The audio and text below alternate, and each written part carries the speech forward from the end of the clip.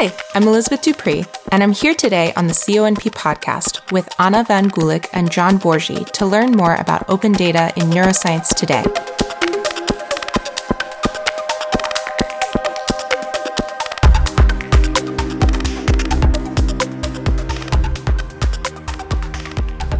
Thank you both for joining me on this call.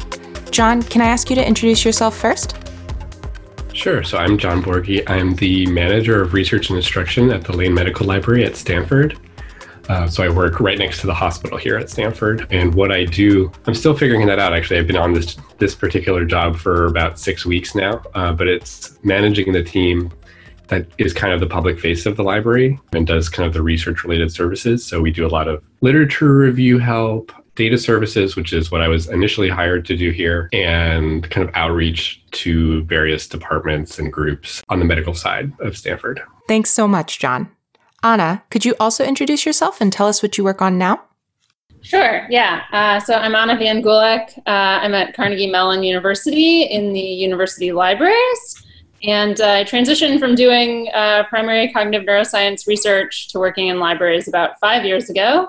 I used to study visual perception. And first I came in as a postdoc doing data curation, and I was focused on data curation and data management issues across the whole university. And since then, in the past 3 years or so, I've transitioned to being a subject librarian or a liaison librarian. So I work mostly with the fields of psychology and neuroscience here. We have a pretty interdisciplinary neuroscience group that includes a lot of computational people, robotics, biomedical engineering, and also a lot of collaborations with the University of Pittsburgh in that domain. So I primarily work with those researchers and students. I, do basic librarian tasks like occasionally ordering books and checking journal subscriptions, but that's really a very small component of my job, not something I spend a lot of time doing. I help people find literature and resources, but my focus has been mostly on data because this is an area of growing interest in both the library world as well as in the research communities as people get more interested in open science, as funder and publisher mandates. So I work with people on data sharing using our institutional repository quite a bit, which is a Figshare repository. And in the last year, we also started what we are calling an open science program here in the university libraries. And so I'm the program director for that, and I work with 2 other STEM librarians that also come from PhD backgrounds. And so we have a focus on digital tools, trainings, and events that promote and support open science practices. No, that's amazing. So there's a lot in both of your introductions that I really want to get into. Maybe the first thing is, Anna, you specifically talked about your transition. But you both share this kind of background that I think many OHBM community members may not even know is an option, which is that you both have backgrounds, PhDs in neuroscience, and then switched into library sciences. Could you talk a little bit about what motivated that transition and what you hope to gain originally, maybe, from that transition and what you feel like you have gained since? Sure, I guess I'll go first. I kind of figured out midway through, maybe a little bit like towards the second half of my PhD, that I didn't really want to be on the kind of traditional path to do a postdoc and then a faculty position. And I was looking around for things that I wanted to do. And I was looking actually not in libraries at first. I was looking at science communication kind of stuff, looking around for jobs. I didn't really want to do science journalism. I didn't really know. But I saw this job that was in a library, and it was about science informationist was the name of the position. And it was about taking basically the services of the library and the needs of the research community and translating back and forth, like who needs what and how do we provide those things, and working closely with researchers to help with their research while being within the library. And that seemed kind of perfect because I didn't have to do research and write papers, but I could still be involved. And so I did that for a couple of years and at Rockefeller University, and it was a pretty good first library job. And I had heard about this postdoctoral fellowship program, and I will probably talk about this as well, called Clear Postdoctoral Fellowship Program. And the whole point of that program is to take PhDs and kind of integrate them into the library. And I was already a PhD working in a library, but what attracted me to that program was data.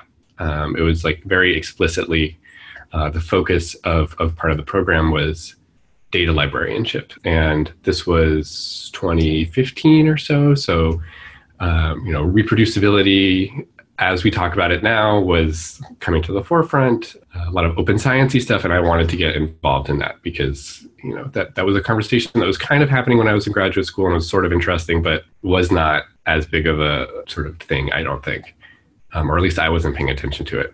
And so I got accepted to the program, and that brought me out to the West Coast, and it was a 2-year fellowship, and I was at California Digital Library, and it was like really great at exposing me to the wider world of like what data in a library looks like, which is exactly what I wanted. So everything from like how people learn about data and data management to like the IT infrastructure around all of this. Anna mentioned institutional repositories. That's just like one example. There's a huge we could talk about maybe like set of systems and individual practices.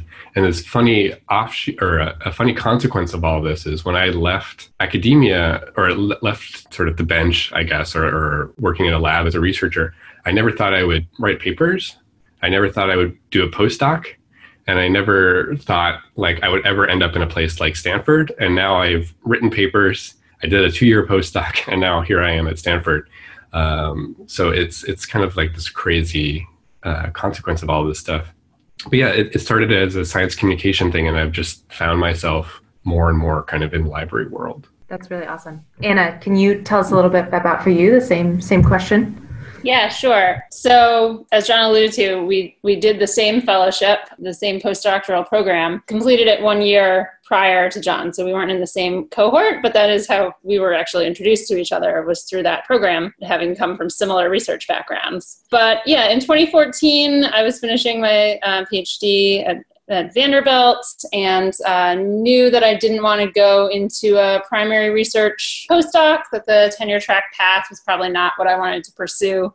And I actually had the need to move to Pittsburgh for personal reasons. And a former mentor of mine was here at Carnegie Mellon and said that the library had reached out, that they had this postdoc to fill. They were really looking for recent PhDs who would like to work in the library. And I said, what? The library? I don't go to the library. I don't use the library. This is not for me. But he convinced me to take a call with them, actually, the day after my dissertation defense. And they said, well, do you do data management? And like, what tools do you use? And I was like, I don't know. That's not a word I use. I guess I have data, and I don't know, I keep notes, I use Evernote, and they were like, that's great, that's amazing, yes, like, please come and do this. So I went in really not knowing very much at all about libraries or this postdoc or anything, and they kind of give you a crash course training in libraries because they're taking people from all these different fields, and so that's a little bit of a transition there, but it's turned out that libraries are this really interesting place because they're evolving so rapidly. And, I guess the sense is that the library is always in this state of evolution, but probably even more so now than ever because of open access and digital information and really the shift that's happening there. And so librarians are sort of being redeployed, and we're rethinking about what to focus on and what are the needs of research communities from the library and what can we provide. And so that's actually been a really cool thing to be involved in. We have a very forward-thinking dean of libraries here, and it's been great to have the library included in the university's strategic plan and to be able to get digital tools like a Figshare repository. We're trying to get an electronic lab notebook license. We've gotten other smaller, licenses to other tools. I've started doing carpentries trainings, and we've hired lots of people with PhDs because it works really well to have that research background, and so that you can relate to people doing the research, to graduate students and faculty members, and understand what writing grants is like and all of those things, and then figure out how from the library and institutional standpoint to better support that, like what are actual pain points and needs, and how can we be part of that community. So I really actually, it turns out I really like it after a few years of wondering how I landed in a library. And it's great to be part of the research community, both at Carnegie Mellon, as well as being part of still the neuroscience research community. So, psychology and neuroscience are probably if not at the very forefront with particle physics and genetics, but at the leading edge of open science, and certainly very motivated, and also communities that are driven to, adopt their own tools and methods and do all that sort of development work grassroots.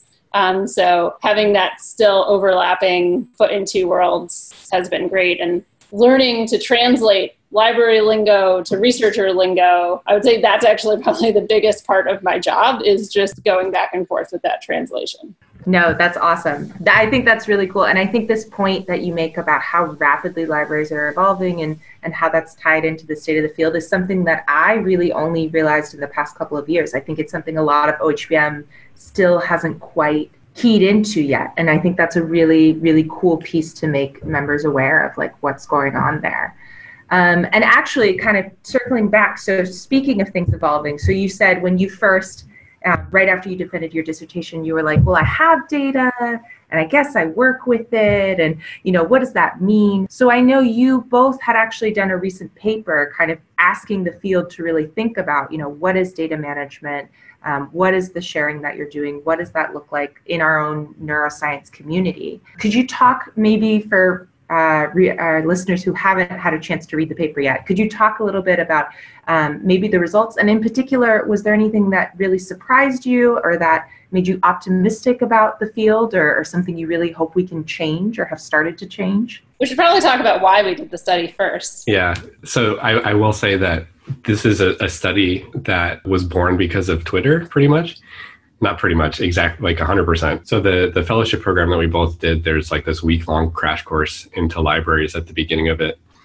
And I was, like, admittedly not particularly paying attention for part of it. So I was just like tweeting things on my phone. And I tweeted out, like, we were hearing about data management and how libraries consider it. And I literally tweeted out, like, something to the effect of, like, is anyone thinking about this in neuroscience world or neuroimaging? Because, like, the data there is so unstatic, right? Like, there's raw data, processed data, analyzed data. What are we even talking about? When we say data, it's not always clear. Is anyone doing this? And someone from the program connected me and Anna together as the two, like, cognitive neuroscience people that have gone through the program in its history. And that's kind of literally where the collaboration began, was me being born in this boot camp. So it took us a little while to get off the ground, but we eventually decided that we were going to survey the field and ask people what they are doing.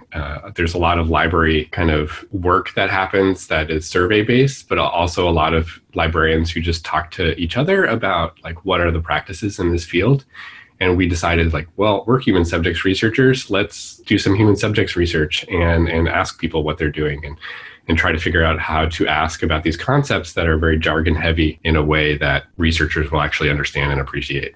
Yeah, I think the other two things about the design are that we wanted to really make it very discipline specific. Yeah. Because neuroimaging has such a long analysis pipeline and so many decision points along the way and so many different software tools. So using a generic survey question about data management really doesn't get to the issues that exist there. So we wanted to leverage our kind of background there and also consult with a number of people in the field to get their feedback on the survey, to make sure that we were capturing things that were relevant and appropriate and really specific to the methodology and the subdiscipline of human neuroimaging. And then the other thing to throw in is that there's a lot of interest in surveying people's adoption of open science practices, whether it's just data sharing or publishing preprints and what the impact of those things are. And it's really great to have metrics on that, and we do want to track the adoption. But I think John and I were both interested in capturing the longer research process, the more complete research process, and all of the practices that lead up to that, because that's all really critical to being able to share your work and to make it reproducible in the end, is to kind of build it into both the planning stages, data collection, data analysis. And so we were curious about what data practices looked like at all of those stages.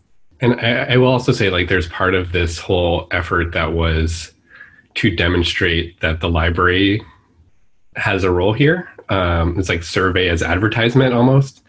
Like, look, like we're two cognitive neuroscience people in a library doing a survey. And so let's talk about both of those perspectives in our introduction and discussion, and kind of show like, we don't need to reinvent the wheel on both sides of this. Both the research community and the library are working on things. Let's kind of collaborate and work together. So there was a part of that motivating thing.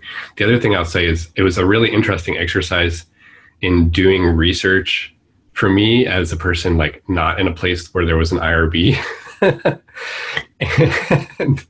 and, you know, I think there are lots of libraries where librarians do lots of research, but it is still, I think, a little bit unusual to do this kind of research. So we had a lot of logistical and interesting things to jump through. Gotten over a little bit now. Yeah. Yeah. And I was going to say, and you got over just to get the survey out, right? Yeah. So, yeah. So took a little while, but we appreciate it to have it out there.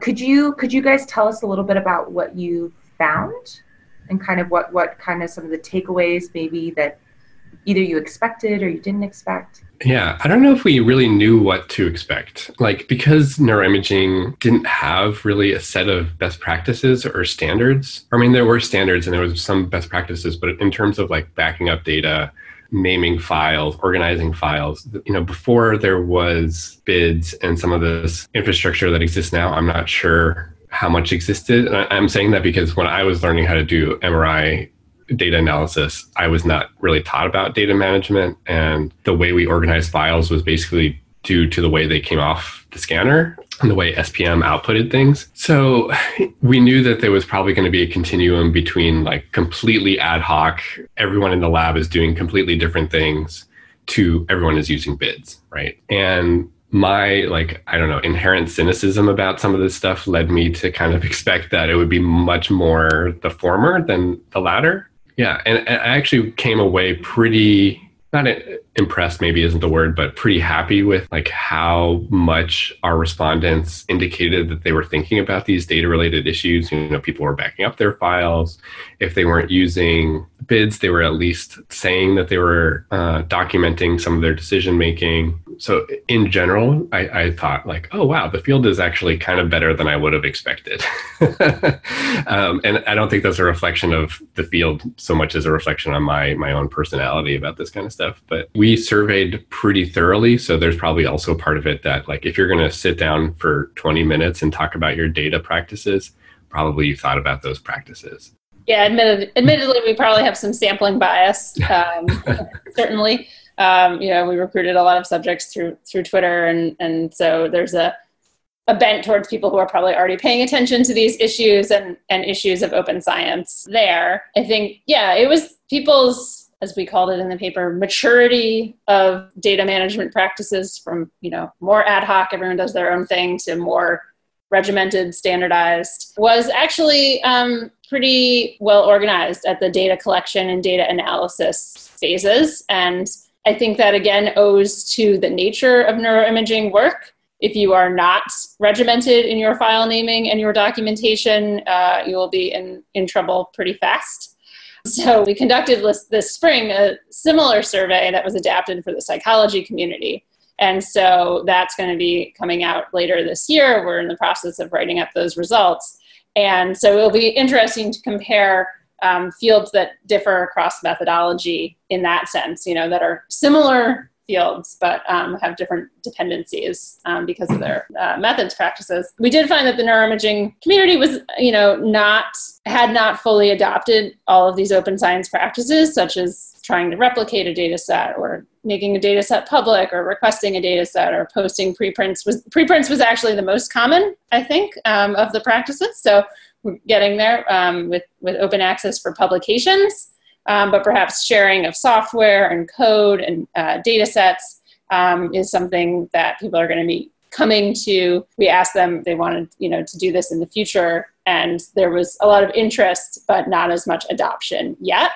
So that kind of then informs the question of how can libraries or how can the OHBM community come together and support people going into those new practices. And that's kind of what we hoped to find out, was what were the needs. Those are really important questions. So in discussing this survey, you've brought up other aspects of open science that are related to data management. Two that I've heard a lot of conversation around within the OHBM and CONP communities are licensing and the ethics of data sharing. I'm wondering if you could tell us a little bit about how you think about these issues and what you think should be done to help researchers understand them a little bit more. Yeah, so at OHBM in Rome, I gave a little talk about these kinds of issues in the open science room because as the librarian for psychology, I've helped in the last 6 months or so share a couple of large-scale data sets of MRI data.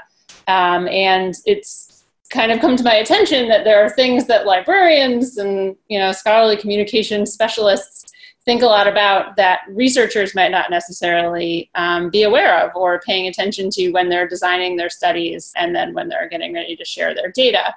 So you end up with, some things that it's worth highlighting in advance. So certainly licensing and copyright is one of them. Biggest thing we've run into with this is actually stimulus sets, which are really important for visual neuroscience and cognitive neuroscience in general, as well as machine learning, computer vision fields. And so having the rights, not just to use these images, which you can usually use under fair use for scientific purposes, but the rights to redistribute them, which is actually kind of tricky under copyright law. So we've had to work around that being the biggest issue for licensing. I think, there's a few different issues that fall into this. So copyright and licensing is one. Discoverability, like where to put things in a repository to share them. If I can say that GitHub is not an archival repository, I'll say that right now in this platform. So GitHub is great for collaboration, for versioning, for keeping track of projects. It's definitely a tool to learn and use, despite sometimes the steep learning curve for early adopters, but a great tool. But however, it's not a great place to archive things. I was going to say, can you explain a little bit more for listeners, just like what you mean by archiving and why that's important? Yeah, sure. So in this sense, I'm talking about making something publicly available so that someone else can discover it and use it. There's also a level of preservation there as well that an archivist would attend to. Most trusted repositories are going to have an archival plan. It may not be to keep the data forever and ever, but for a minimum of 10 years, often longer, assuming it's being downloaded or used. GitHub has some backup plans in place there, but it's not thought of as a trusted repository. The other thing is making the data, what we would call it, the acronym in this world would be FAIR, which is findable, accessible, interoperable, and reusable. And that relies on a few different things. One of them is the metadata that you're putting into the record. So in a repository like Figshare, you're going to fill out standard, it's called Dublin Core metadata. It's the authors, it's the title, it's some keywords, it's a description. It includes a machine-readable license. And you want that metadata to be as machine-readable and standardized as possible. That helps with indexing the data sets so that it can be found by Google and Google dataset search, as well as someone searching the repository through the search that's there. The interoperability, reusability means making sure that someone has the rights to reuse it, as well as the proper documentation to make it reusable. And that's where the differentiation comes in between open, but no one can find it without the link, and also you download it and you can't make sense of it, so it's actually pretty useless, and open and actually useful, such that someone can find it and aggregate data sets or rerun an analysis or anything like that. So, John, what do you want to jump in about here? So I work in a slightly different setting than Anna does, and so most of the data that I hear about is actually not neuroimaging data these days. It's like data from the electronic health record. So there's like a completely different set of problems and concerns. And so I've become very pragmatic about like licensing and copyright, but also like the big concern in this world that I work in now is HIPAA, right? Like these legal frameworks that apply to data. And so when I talk to researchers about putting a license on the data, their own data sets, the first question I ask them is like, okay, what do you want to do? Do you want to make this publicly available or not? But also like, what can you legally do with this data? So like if you have data that it only makes sense to make available if it has participants like names and social security numbers in it, then we can't have a conversation about putting a CC0 license on it. That does not make sense. At the same time, there's a lot of data that we can just make publicly available through our repository or through some other means. And then that's when I have the conversation like Anna was talking about like, it's not enough to just make something available, like put something in a box that other people can go find it. You have to make sure that once they have it, they can actually use it. So making sure the documentation is in order, making sure the metadata makes sense, but also just like making sure the file format is something that maybe in a year or 5 years or 10 years, somebody will actually be able to use. I know of lots and lots of data that is stored on DVDs or CDs or punch cards. Like my old advisor had punch cards in a closet, and like that data is available, I guess, technically, but it's not really usable. Even the data that I collected when I was a graduate student, I think it's all backed up on DVDs, but my laptop now doesn't have a disk drive, so I can't actually get it. But yeah, so it's a very involved and nuanced conversation. I teach a data management class a couple times a year, and I taught it earlier this week, and I said at the beginning, like, this class might be a little bit unsatisfying because the needs and demands of your particular data are going to be so specific that we would have to have a one-on-one conversation to talk about what they are. And for like neuroimaging data, those needs are evolving. It wasn't until relatively recently that there was really an easy way to make that data available. Open Neuro is not that old, but there's also like examples of, that kind of data has special de-identification problems. Like, you have to mask the face of that data so that it is, anonymized. Yeah. There's also the issue of consent. Right, exactly. Sharing into consent. That's another reason why you'll have to think about data sharing at the beginning of a project. Right. And that is also very institutional based.